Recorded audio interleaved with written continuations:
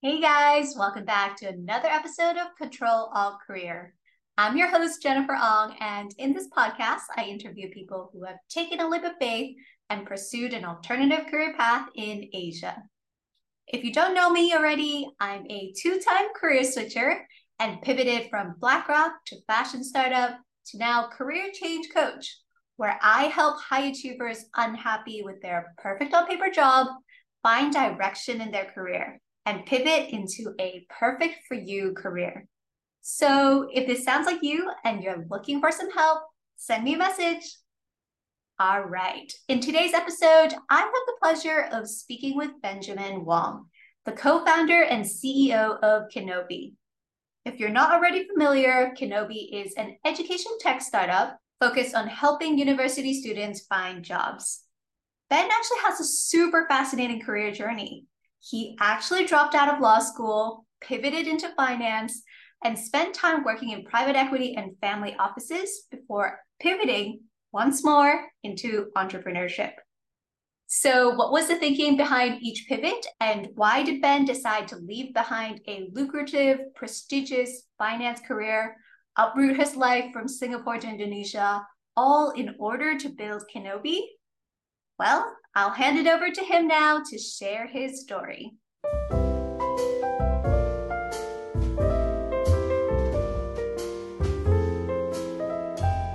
Lovely to have you on the podcast today, Ben. Why don't we get started with you just giving us a bit of an introduction about who you are?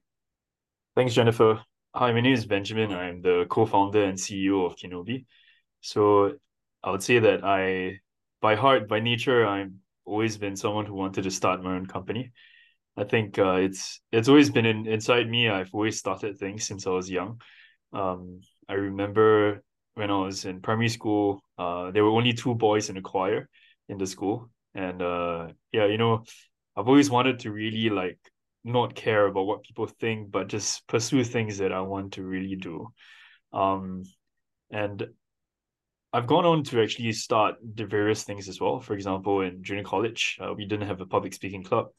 I was the president of debate society, but we didn't have a public speaking club, and we just went down street to find the people to do it.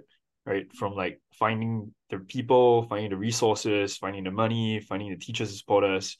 It's been amazing, and I would say to date, the people that I hang out with the public speaking club are still friends today. Yeah, so I think that's the amazing thing about starting things, right? So yeah, this is a bit short thing about myself. Cool. So let's maybe start from the beginning of your story. So I know you went to SMU, so Singapore Management University. Mm. And what did you study? So in Singapore Management University, I started with my degree in economics. I did well in my first year, and then I realized that I wanted to add a degree, which was law, because I was a debater, right? And all good debaters all go into law. I didn't do as well in my A levels. I didn't get there, so I was like, why not? I have another chance, right? Let's get into that. So I did my second year in law, which was the first year in some ways in law, but second year in the total university education.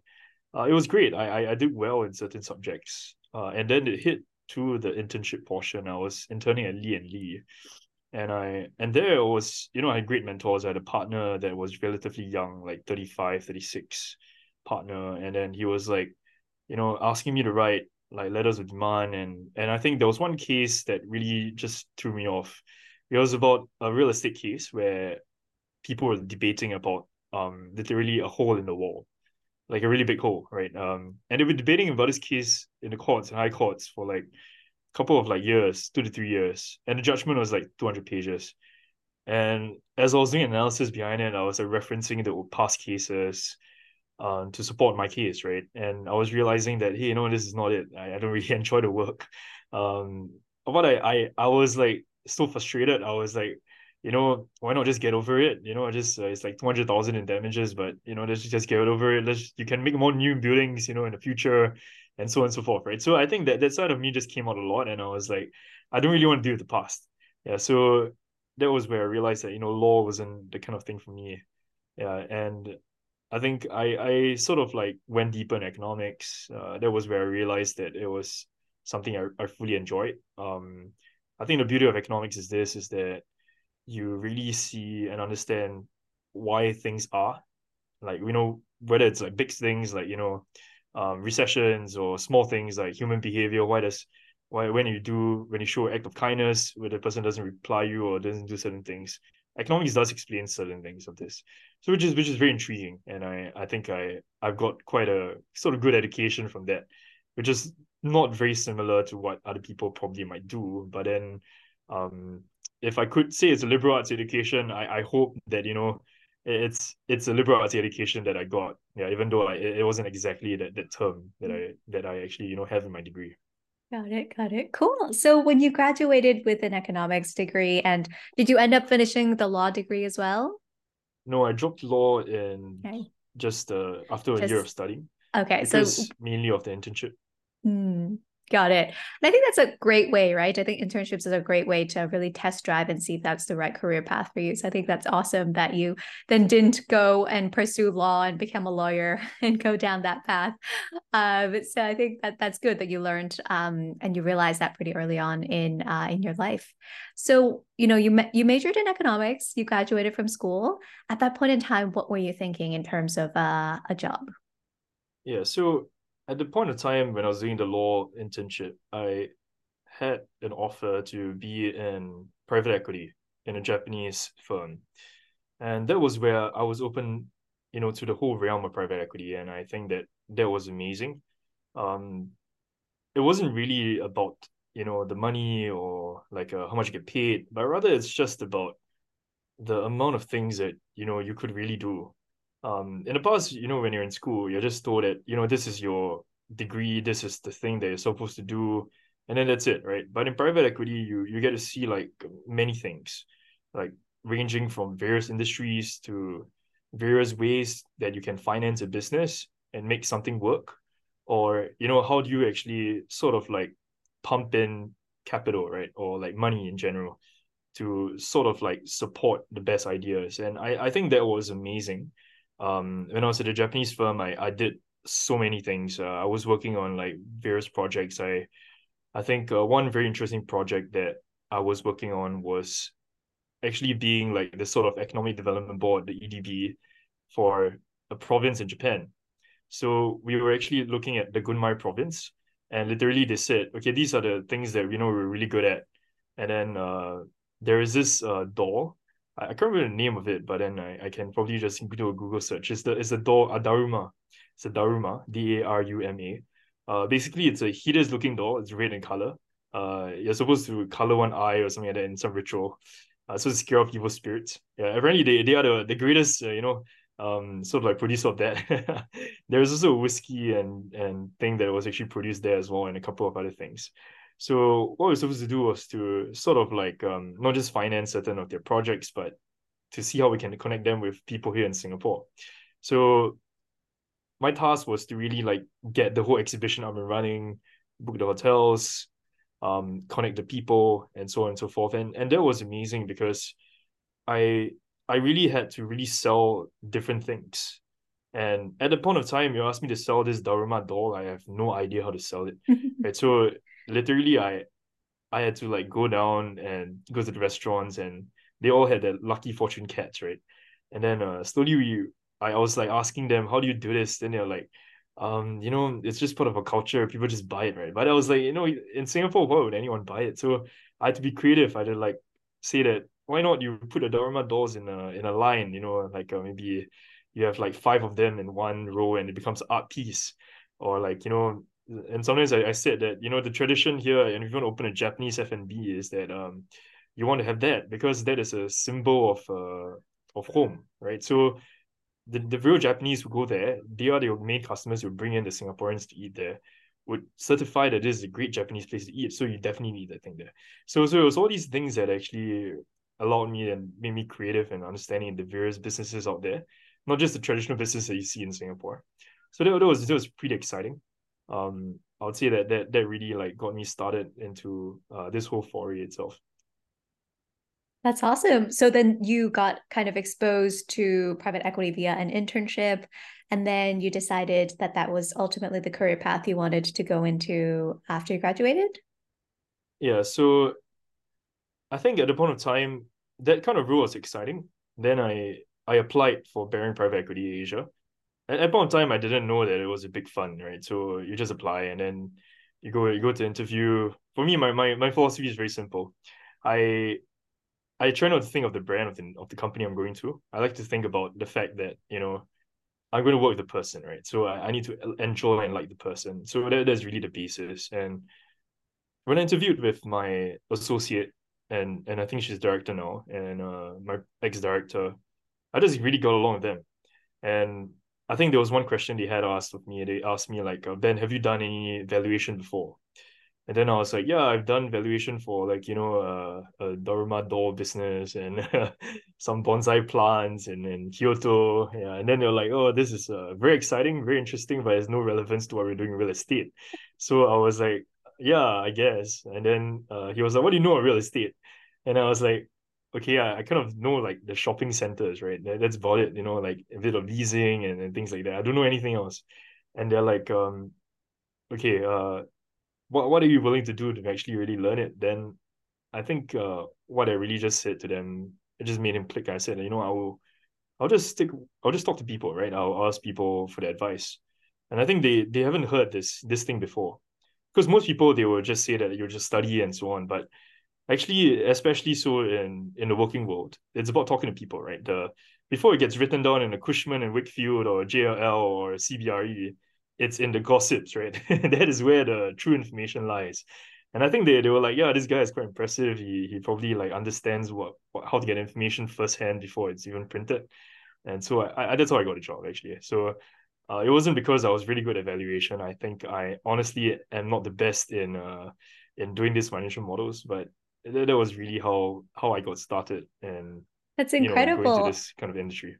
And I think that that really speaks to how people hire, that a lot of the times it's not necessarily the hard skills that they hire for, but really some of these more soft skills or personality traits. So that you might exhibit, right? Like where you were able to show like resourcefulness, and that you're willing to learn and really able to think outside of the box, and ask for help. I think actually people tend to underestimate that there's actually a lot of power in showcasing some of these soft skills, and actually people might actually take a chance on you because of your soft skills. So that's so cool.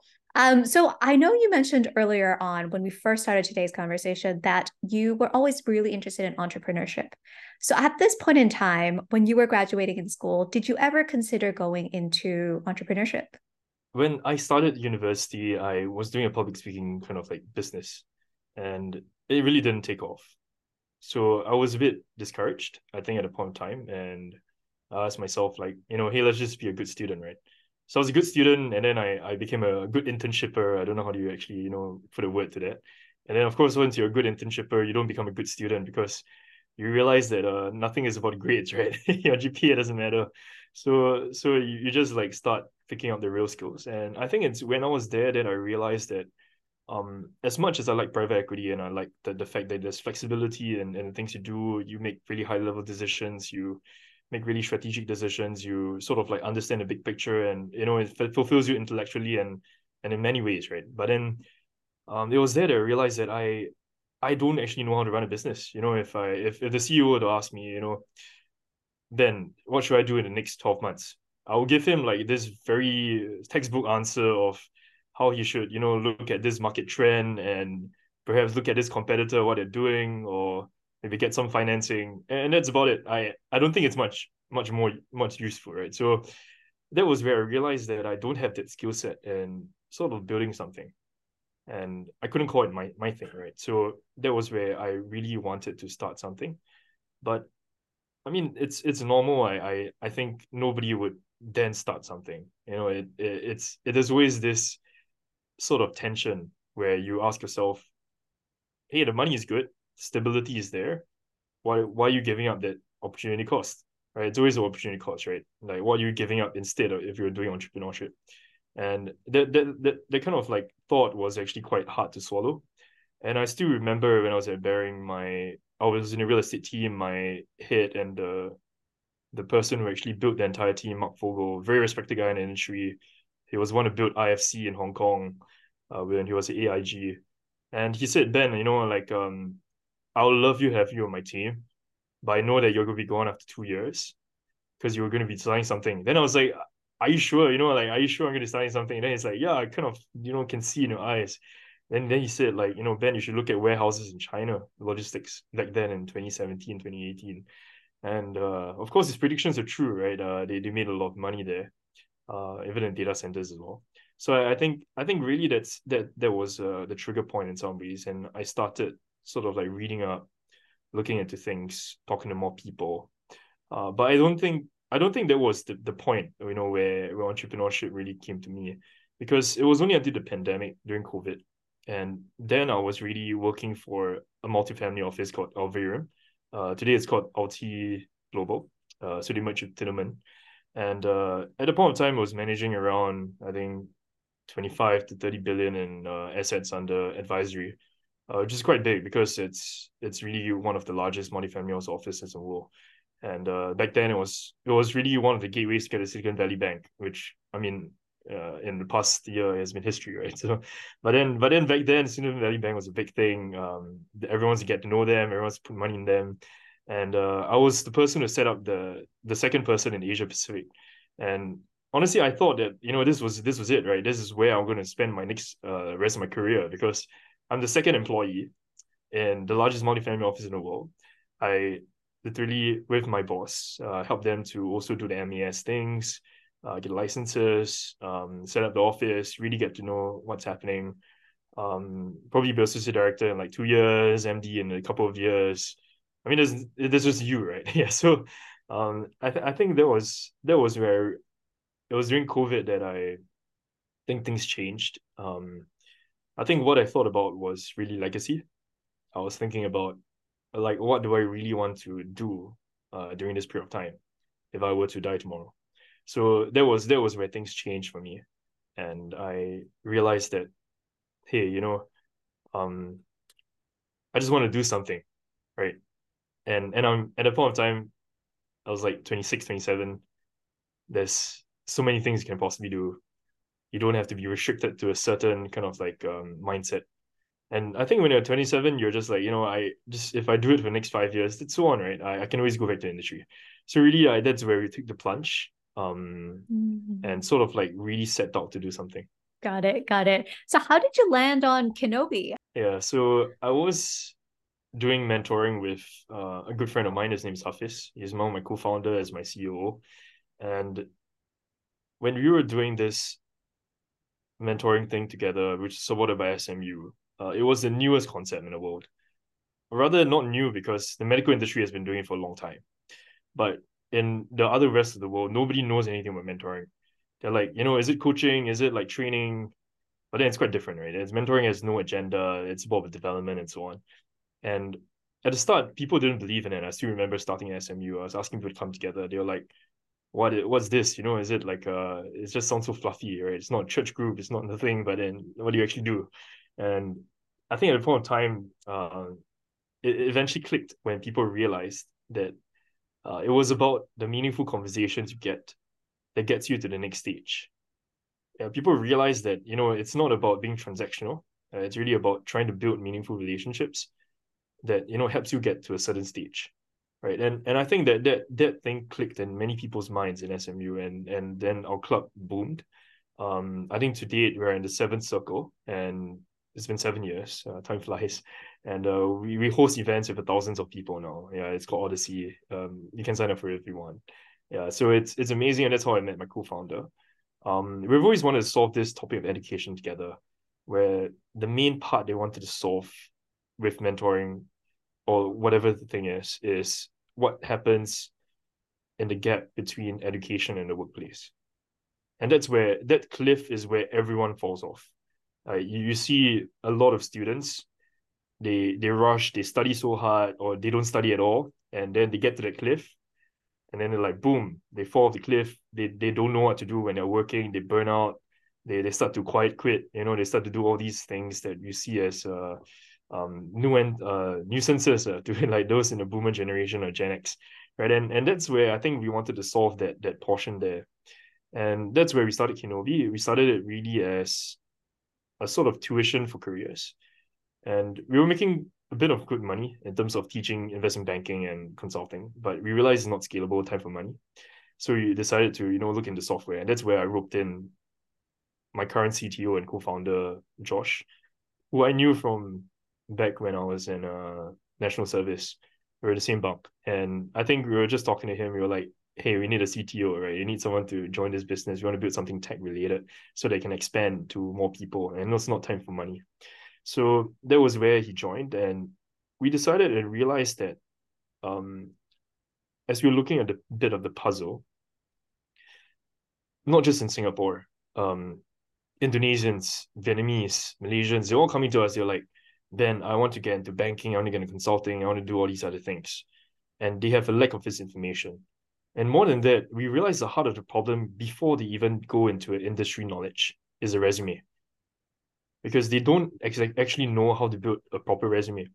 And we were thinking of how to actually go about it. And one way to solve it is probably resume workshops and so on. But we were thinking of how to systematize it. And that's where we created a resume builder. And the resume builder, I remember launching it on 14th February as we termed it resume. Yeah, it's like you don't need a bay for your Valentine's Day. All you need is your resume, and you'll get the best job ever, because money is the best thing, right? Who needs love if you have money, right? So I think that was the kind of like slogan that we were actually going for. It sort of like hit off quite well. We had quite good traction at the start, and then it hit the idea of monetization, because previously when you're doing career tuition, it's quite simple. You give time and then you get paid. Well, in this case, everyone is like, it is just a software, right? I'm not going to like pay. How do you value it? How do I pay like $15 to use it for 3 months, or $15 for a month, or $5 for a month? How do you do it? And if after paying $15, then what? I lose that customer. Yeah. So I think there was a huge like thing that we were thinking about. And it was then that we realized that one, we needed to fundraise, because this then becomes a tech company. And then two is that we needed to find a sustainable business model. So that was the thing that we started thinking about. And the first one was slightly easier.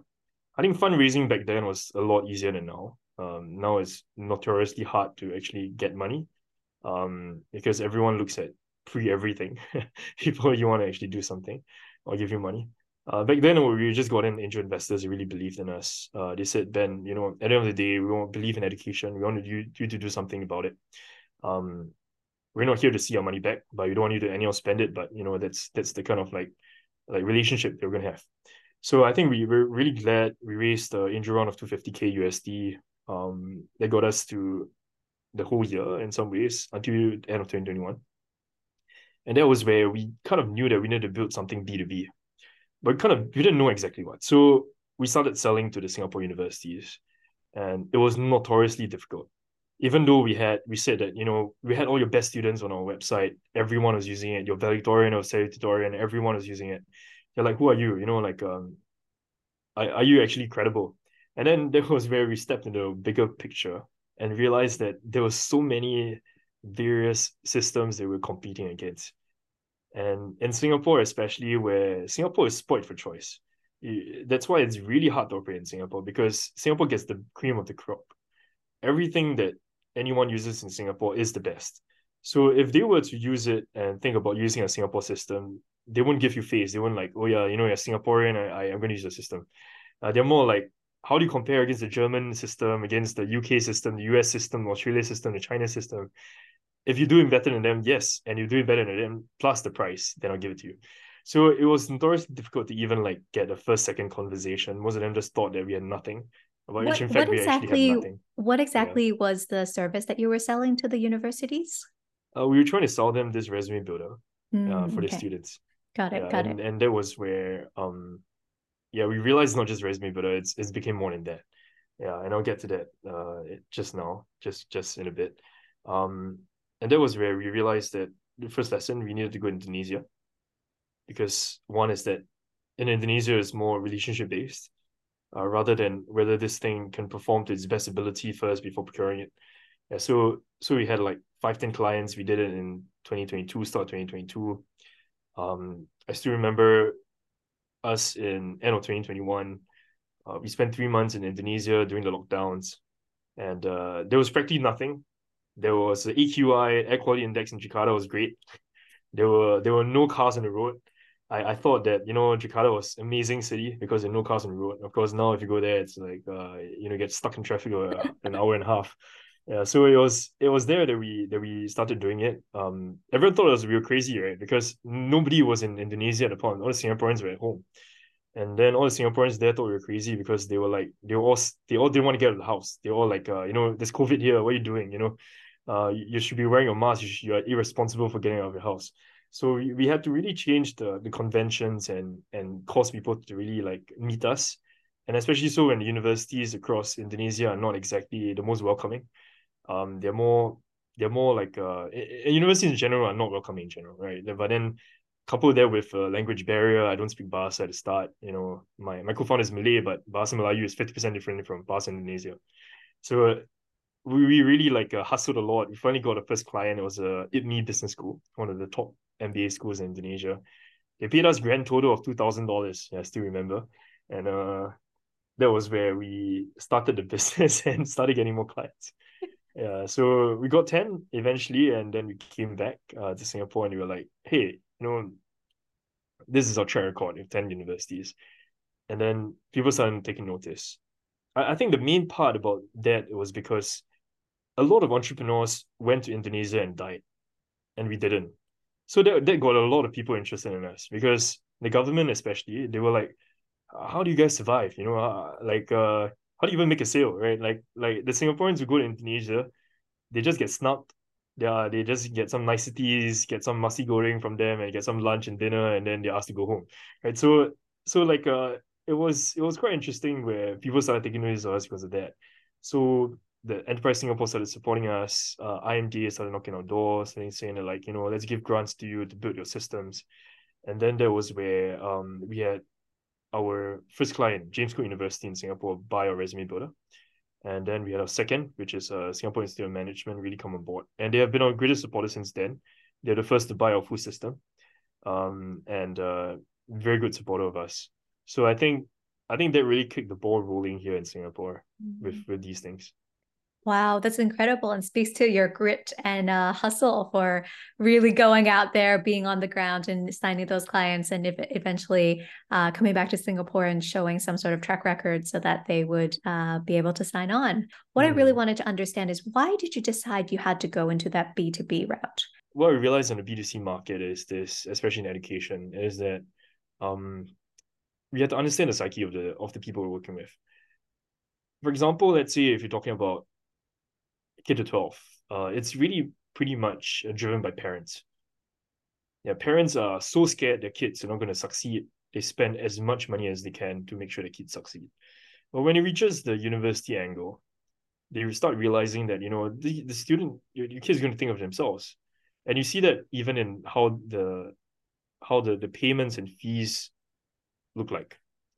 The fees for international preschool and international school are much higher than the fees for international university. Unless Is you're that talking about a true? Stanford or like Interesting. any other thing. But the majority of it, international school, international high school doing A levels, IGCSE, or even IB is much higher. And that was where the bulk of the money went to for B2C. So we kind of knew that we couldn't really compete in that space just based on that metric alone. So we had to go B2B. So And as in that people yeah, were not going to be willing to spend money because they were no longer because they had to be the one making the payment themselves rather than yes, parents. And yes, parents are much more likely to spend on their child in the early days of their childhood to set them up for success versus later on when they feel like actually your fate is kind of already set. What's the point of me yes, investing more in you at this point in time? yes, correct. You're totally spot on. Got Yeah. it. Okay. So then I guess like the spending power was a lot lower from that Mm. perspective. And that's why you guys decided to pivot away from B2C. I'm interrupting my very own episode to let you guys know about my career coaching program that's designed to help you go from lost and frustrated with your corporate job to living and crushing it in your dream career. So if you're feeling unfulfilled, despite having that perfect, prestigious, high paying job, or if you're someone who's great at chasing and acing other people's dreams, but have no idea what your own dreams and goals are, well, today you're in luck. I'm sharing my 3-step framework to help you find your passion and get career clarity. If that sounds like something you would want, check out today's show notes to download the free guide now. Okay, so you figured out like from a business model perspective, B2C was not going to lead you very far. And so you decided to pivot into B2B instead. And so at that point in time, the B2B idea was really the resume builder. Yes. And so that's what you guys were pushing hard on, which is actually quite a departure from helping people. I mean, not such a dramatic departure, but a bit of a departure from, what you guys originally intended, which was helping people get into, finance, consulting, etc. Yes, correct. It's quite a departure, I must say.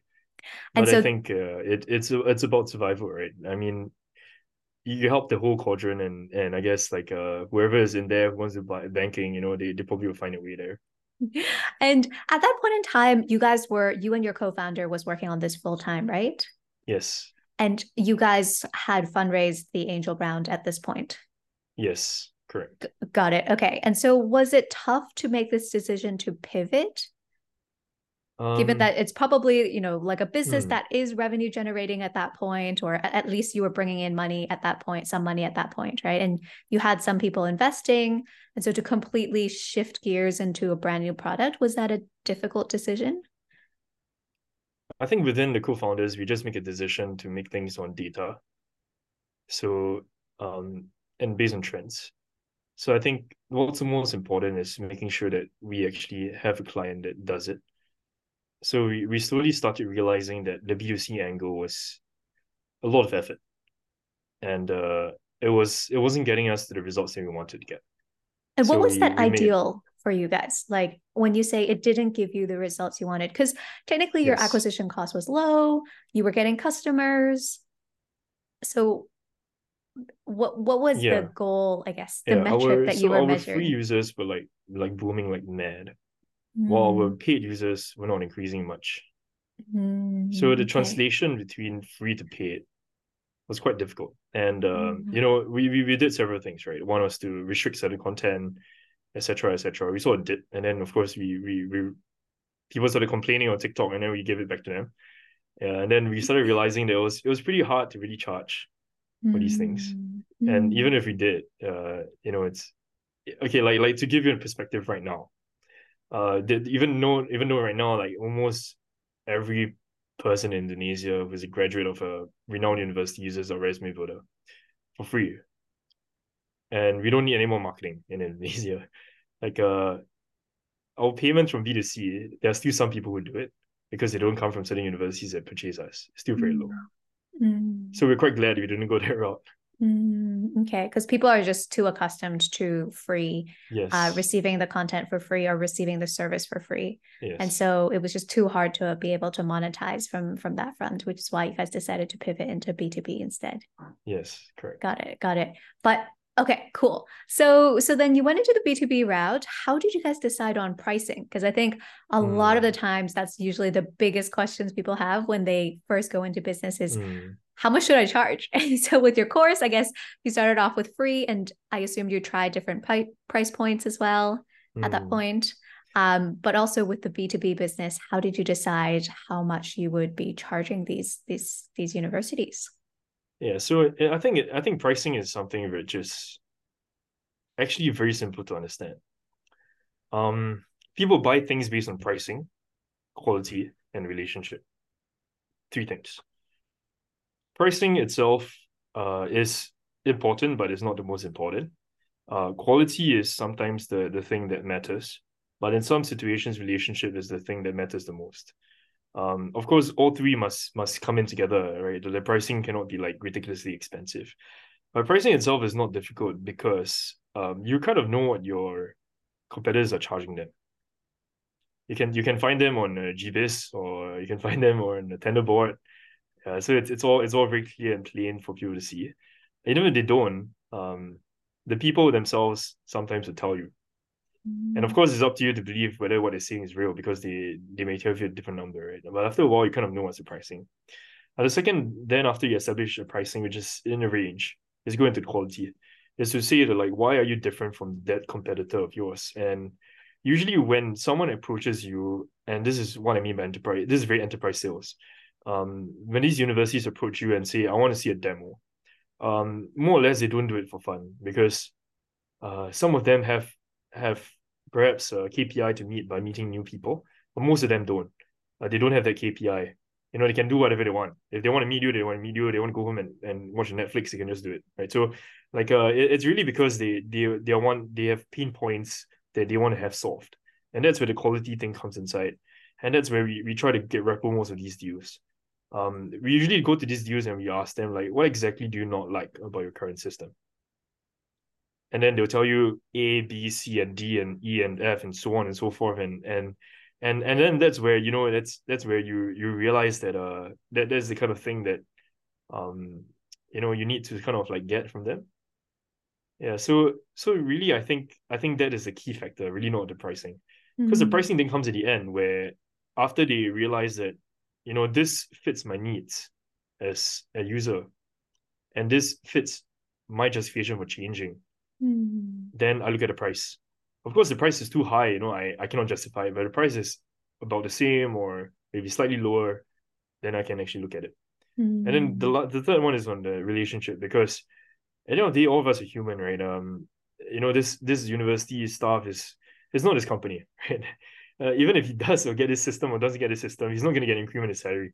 Nobody's going to give him a pat on his shoulder and say, like, you know, well done, you're great, you're great, greatest thing on earth. Yeah, but at the end of the day, what I'm thinking about is really just, you know, can I just like work with this person well? Is it a partner that I can work with? If I'm in trouble, will they save me? Or would they just throw me under the bus and ask me to pay more money, right? So I think all these factors of consideration really came into play. They make pricing a much smaller component than it really is. Interesting. I think that's very, very fascinating. So on the side of the product, when you went to have these conversations with people, did you have the product all built out already, or you just had an MVP going? When we first sold our products, honestly, we had nothing. We went there, and honestly, I think that this, even now, I don't show my product. So I'm quite glad that we didn't build the product first until listening to them. Because what people need is not to see the features and the product. They don't want to see the pudding. You know, nobody buys, like, let's say you want to buy anything in the world. And I learned this when I was selling bonsai plants for the Japanese private equity. Like, people don't care about that bonsai. They care about the story. They want to know where this bonsai is from. You know, what's the history of the bonsai? Does this bonsai resonate with me? Does this bonsai they're talking about, is it well liked by other people? Yeah, and if all these things come into play, they're like, okay, you know, let's look at this bonsai now. Yeah, so they don't, nobody, if you show them a bonsai at the start, you tell them, okay, this bonsai has this amount of leaves and so on and so forth. You know, this bonsai, you trim this bonsai, it does this, and it grooms during winter or something like that. You know, and they're like, okay, and then there's the end of the conversation, right? There's no story. So I think really the trick is not to really show the MVP or anything at the start. It's really just having a conversation. But of course, you must have that thing, and that comes from testimonials, which I think is extremely important as well. So testimonials coming from after they start using your product, right? Yes. Got it. So I think in the early days when you were just, I guess, selling the story to them, what was that story? Any tips around storytelling? Because I think that's usually where people get tripped up on. I think storytelling is quite simple. It's just being yourself. Yeah, really, there's no long and short to it. Um, I think what a lot of people get wrong is that they start to open slides. And then when you open slides, there's nothing wrong with opening slides. But when you open slides, it forces everyone to go to that thing. And it's either it's boring or it's not, right? So if it's boring, people will just switch off and they won't tell you. They won't tell you that it's boring, right? So that's the issue. But when you actually have a conversation, you start to get to know the person. The person starts to talk more, and I think that's important, especially so in the first conversation. And I tell this to anyone who does sales in my company. I say that you talk 20% of the time maximum. 80% of the time is the person talking, because you need to get the person to tell you more things. Yeah, so if they don't tell you more things, you don't know anything about them, and then you left the conversation with nothing, right? So I think that was very important for us to really try to understand what the needs of our customers are. Because at the end of the day, people just want to be heard, you know. They want to complain about the day, they want to complain about the boss, they want to complain about the features, they want to complain about like the things that they don't like, right? And they want someone to hear them. Yeah, that's all that people want actually. And once they get off their chest, they're like, oh yeah, you know, you're like the best friend in the world because you actually listen to me. So I think that's what a lot of people fail to realize, especially so in the tech business. It's not really about the tech. But how do you get your foot in the door?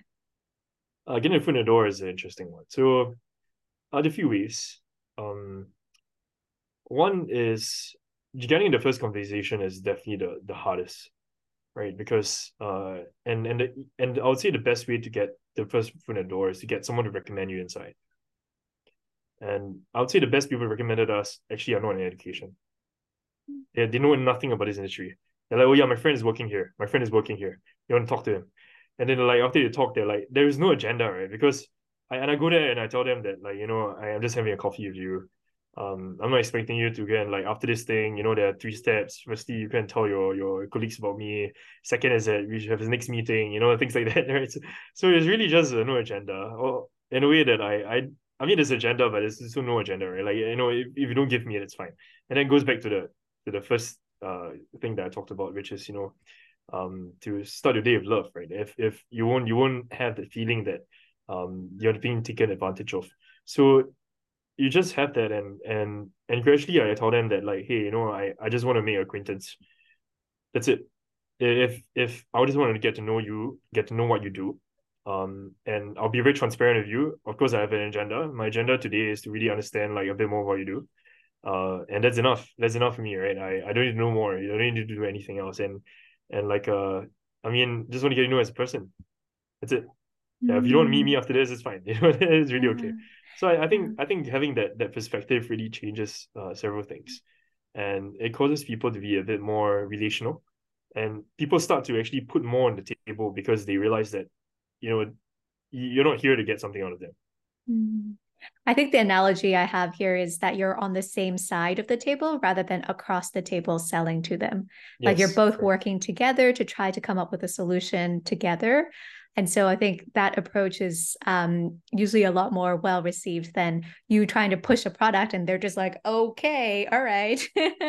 Like you're in this together and you want to reach a solution where it's a win-win solution for both of you, rather than a lot of times I feel like when people are being sold to, they feel like, oh, I'm the sucker who got sold to and the other person won, that the person was, you know, selling me the product won.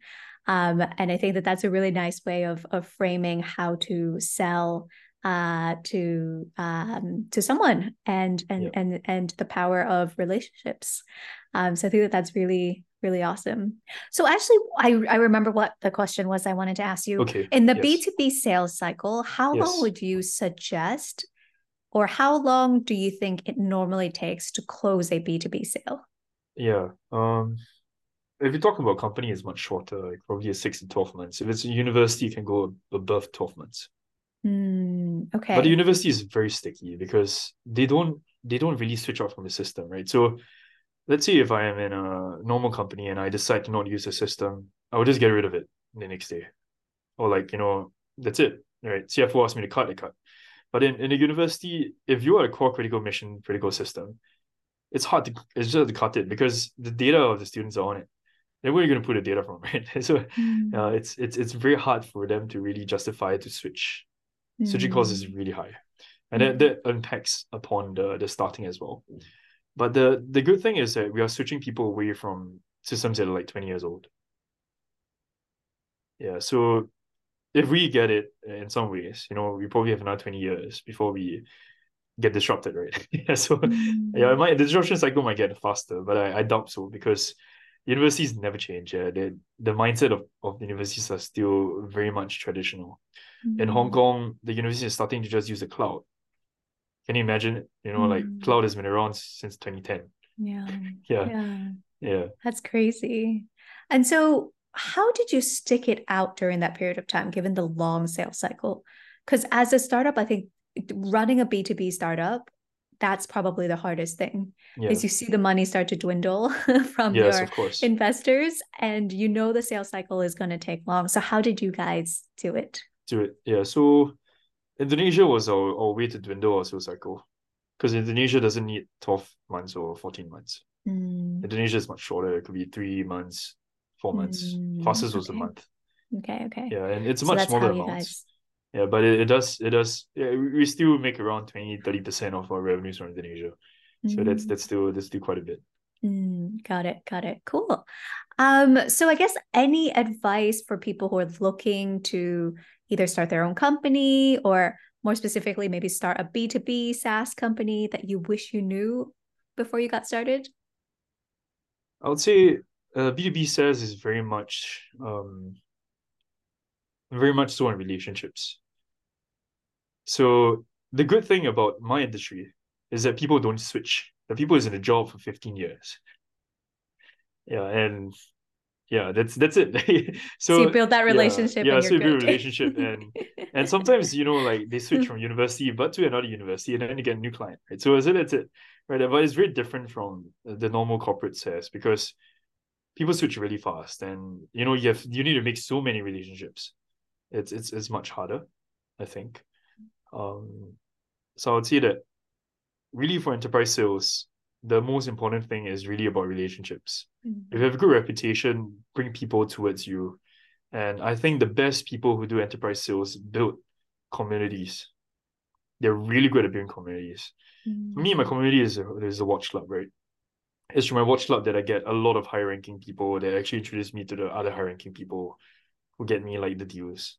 Yeah, there's no like it's really serendipitous, but there's something to it, right? Because like one leads to another and it might take five of them, but then eventually the reputation is high because they are like, hey, this is recommended by these group of people.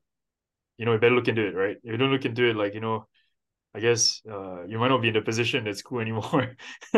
so so you probably need to look into it, right? So I think there's the community building is especially important. Um and I think some people on LinkedIn have done really well. There are a few of them I kind of know who do like for like data analytics companies. They're really good at like creating posts, LinkedIn posts. They have their own brand. Naturally, people flock to them when they think of the pain point. So I think the communities part solves the main thing you're asking, right? Which is how do I shorten the sales cycle?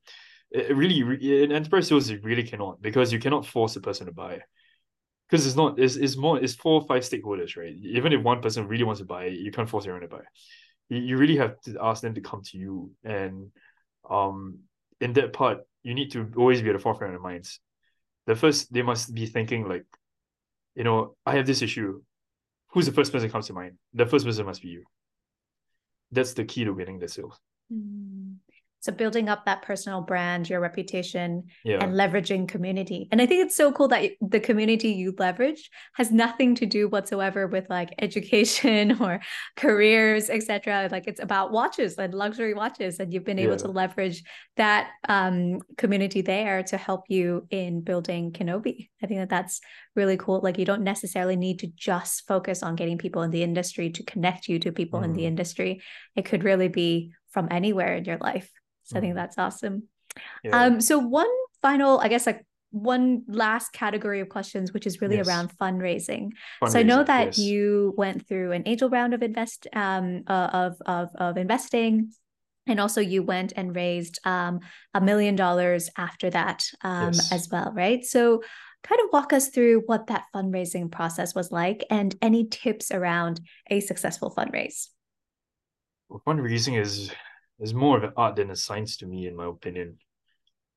My reasoning is because I'm not a YC backed startup. Right. A lot of advice out there that people give is to startups that are Sequoia backed and YC backed.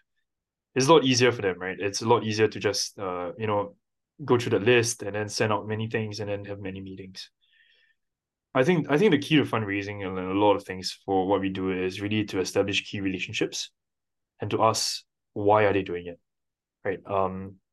My business itself in education SaaS is not a sexy business. It's not a business where people come inside and they're like, I'm going to make a ton of money out of this, right?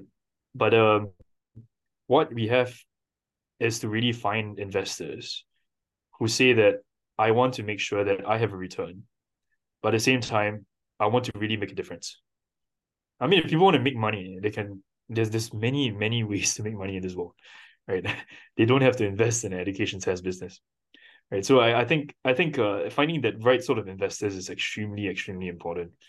And especially so, doing private equity, and you see the amount of like returns that other people get, right? Like there are many ways to make money, right, in this world.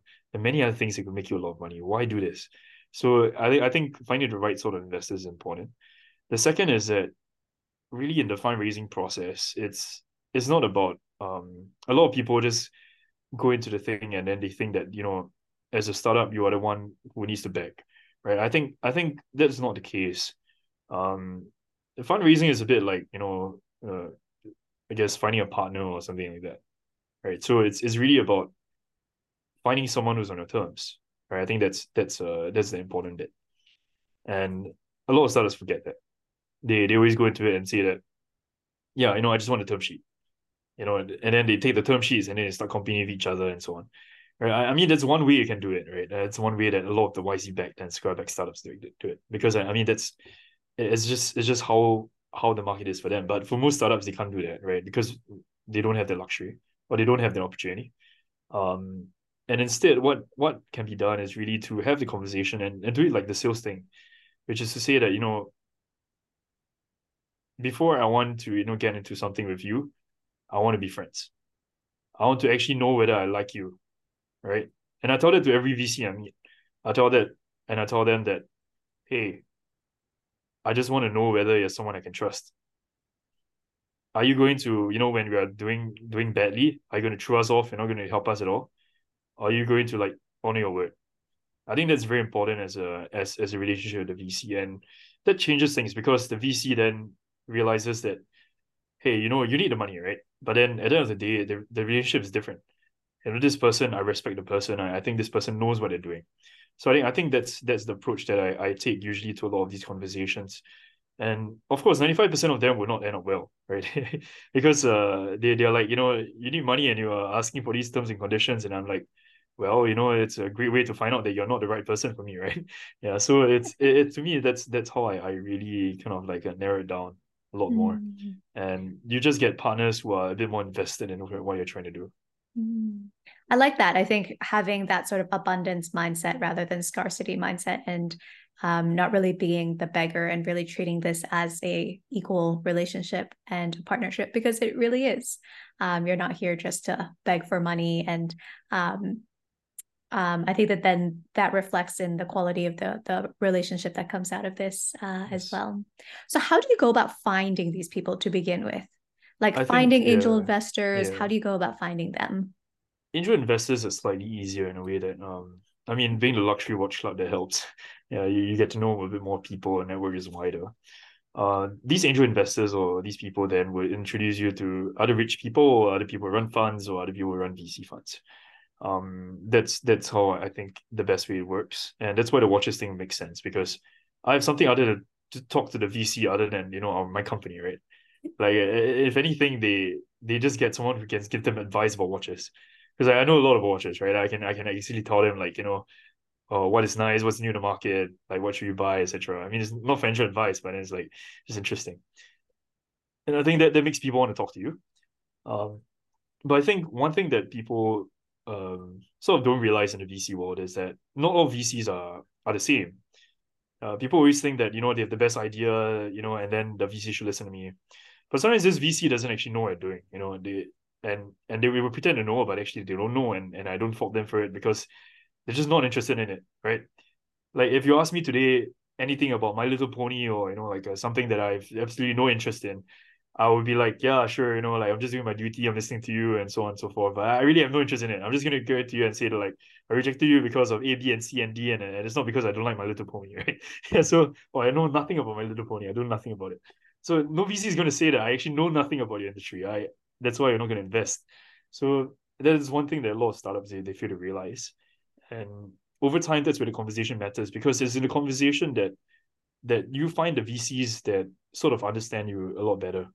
Because Mm. I like to think of it this way: if the VC is just asking me to make like a very um sort of like pithy statements, and like very smart connotations and nice sounding code words, and if I don't use them, then I sound unexciting, I'm like, this person is not the one for me, because when I'm not exciting, they will throw me aside. Yeah, and that's one thing that I advise to a lot of founders to do, because it's not about how exciting and how interesting your startup idea is, and not how excited you sound when you pitch, right? If the VC actually, after listening to your idea, no matter how boring how boring it sound, understands what you're actually doing, then the person is the right one for you, because the person doesn't effort to actually understand what you're trying to do, right? And that's the best. Yeah. And so I like to think of it that way. Yeah, makes sense. And so, wrapping up, one final question for you that I ask every single one of my guests is, in the Western world, usually people say, follow your dreams and the money will come. Whereas in more Asian contexts, a lot of people tend to have the view that you should pick something that's practical, something that's safe for your career, something that, makes money, and keep what you love to do on this side. So now that you've kind of had one foot in each door, where you took the practical route, went the corporate route, and did private equity, and now you've also done the other side, which is entrepreneurship and following and building something that you feel very passionate about. What is your view on this statement? I think, just look at Asian entrepreneurs. They never ever follow what this statement is. Asian entrepreneurs practically do everything, right? You see, look at the conglomerates, look at Robert Kwok, look at CDL, look at the Indonesian conglomerates, the Thai conglomerates. They don't just stick to one thing, right? They do like a couple of things all at once. And even when they were young, when they were starting out, they just did a couple of things all at once. And I think that's where we have to have the mindset. Like for me, when I did Kinobi, I'm not in it because I know that this business does 20x, right? There's not what I'm doing Kinobi for. In fact, I have not really shared this with anyone on a public area or podcast, but actually what I'm doing Kinobi is because I get to really know the government officials very well. Yeah, I mean like literally quite well, because you're solving an important part of everyone's ecosystem, which is education to work. That's literally like 30% of the voters in every country, right? That's important to any government or any person that wants to be in charge of a country. So I think that's the reason why I'm actually doing this.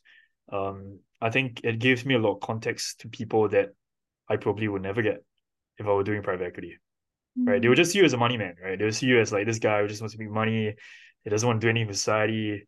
That's about it. Like, not interesting as a person, right? So I think that's why I usually do Kinobi. Um, and it's for a bigger goal, right? So I think really that is something that a lot of people they don't kind of see.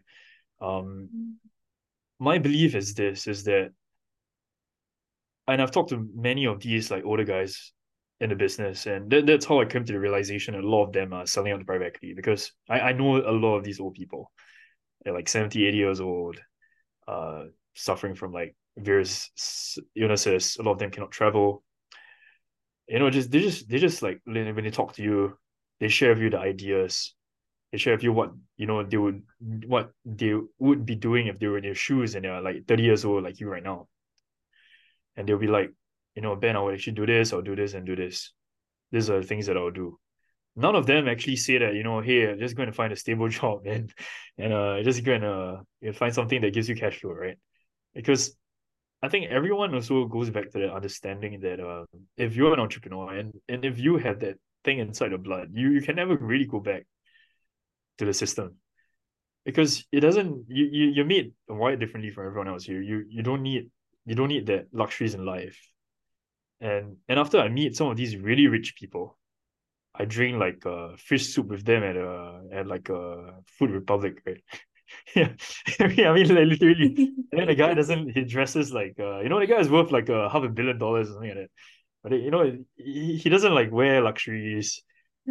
He tells you that I can't eat much nowadays because of like aneurysm. I just want to eat my fish soup, right? I just want to do my things. That's it. Like this, and you start realizing that at the end of the day, like what are you really comfortable with? Yeah, because after you talk to a lot of these older people, you slowly start realizing that that they never wish that they would sit in their Maybach or like, any other day, or like the Ferrari or Lamborghini. And you realize all of them sold off all their sports cars. Yeah, when you're 70 years old, they sold off their sports cars. They're driving like a Lexus Maximum, a Jazz, and they just want to be healthy again, and it's just a very different state of life. So I think after talking to a lot of these people, you realize that it's sometimes the experiences that matter. Yeah, and if I ever go through that stage and I do all these things, and I at the 70 years old and I go back to eating fish soup, you know, like You'll it's know really, you've made it. but it's also more important that like it's something which everyone can do it, right? Yeah, it just goes to show that you don't actually need that much money. Yeah. And maybe it's really all about the simple pleasures of life. Yeah, And correct. actually, we overcomplicate life. Yes. Yeah. And actually, even when you get to the pinnacle of life, you just want the simple pleasures, and everybody's looking for the same health, like to be healthy and happy in their life. Yes, correct. Yeah. Well, on that note, thank you so much, Ben, for your time today. It's been so much fun getting to know you and getting to know Kinobi. Thank you for sharing so much about your stories and your journey with us, and for spending time with us on the podcast. Thank you. It was a pleasure meeting you as well. And thank you for having me.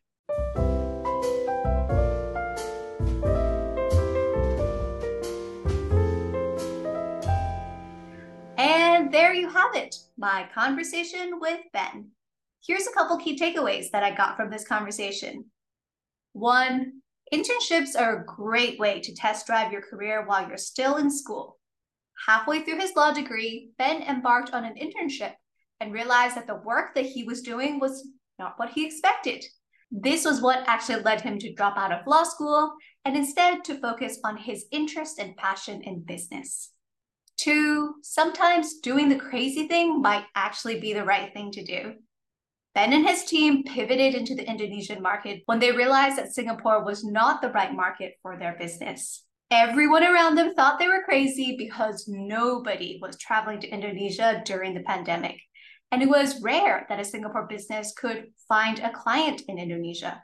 But Ben and his team managed to get their first 10 clients, built their reputation before returning to Singapore with a proven track record, which made it so much easier for him to then sell to Singapore companies. Number 3, in a B2B business, when companies are looking to buy a product or a service, they often make their decisions based on 3 things: pricing, quality, and the relationship.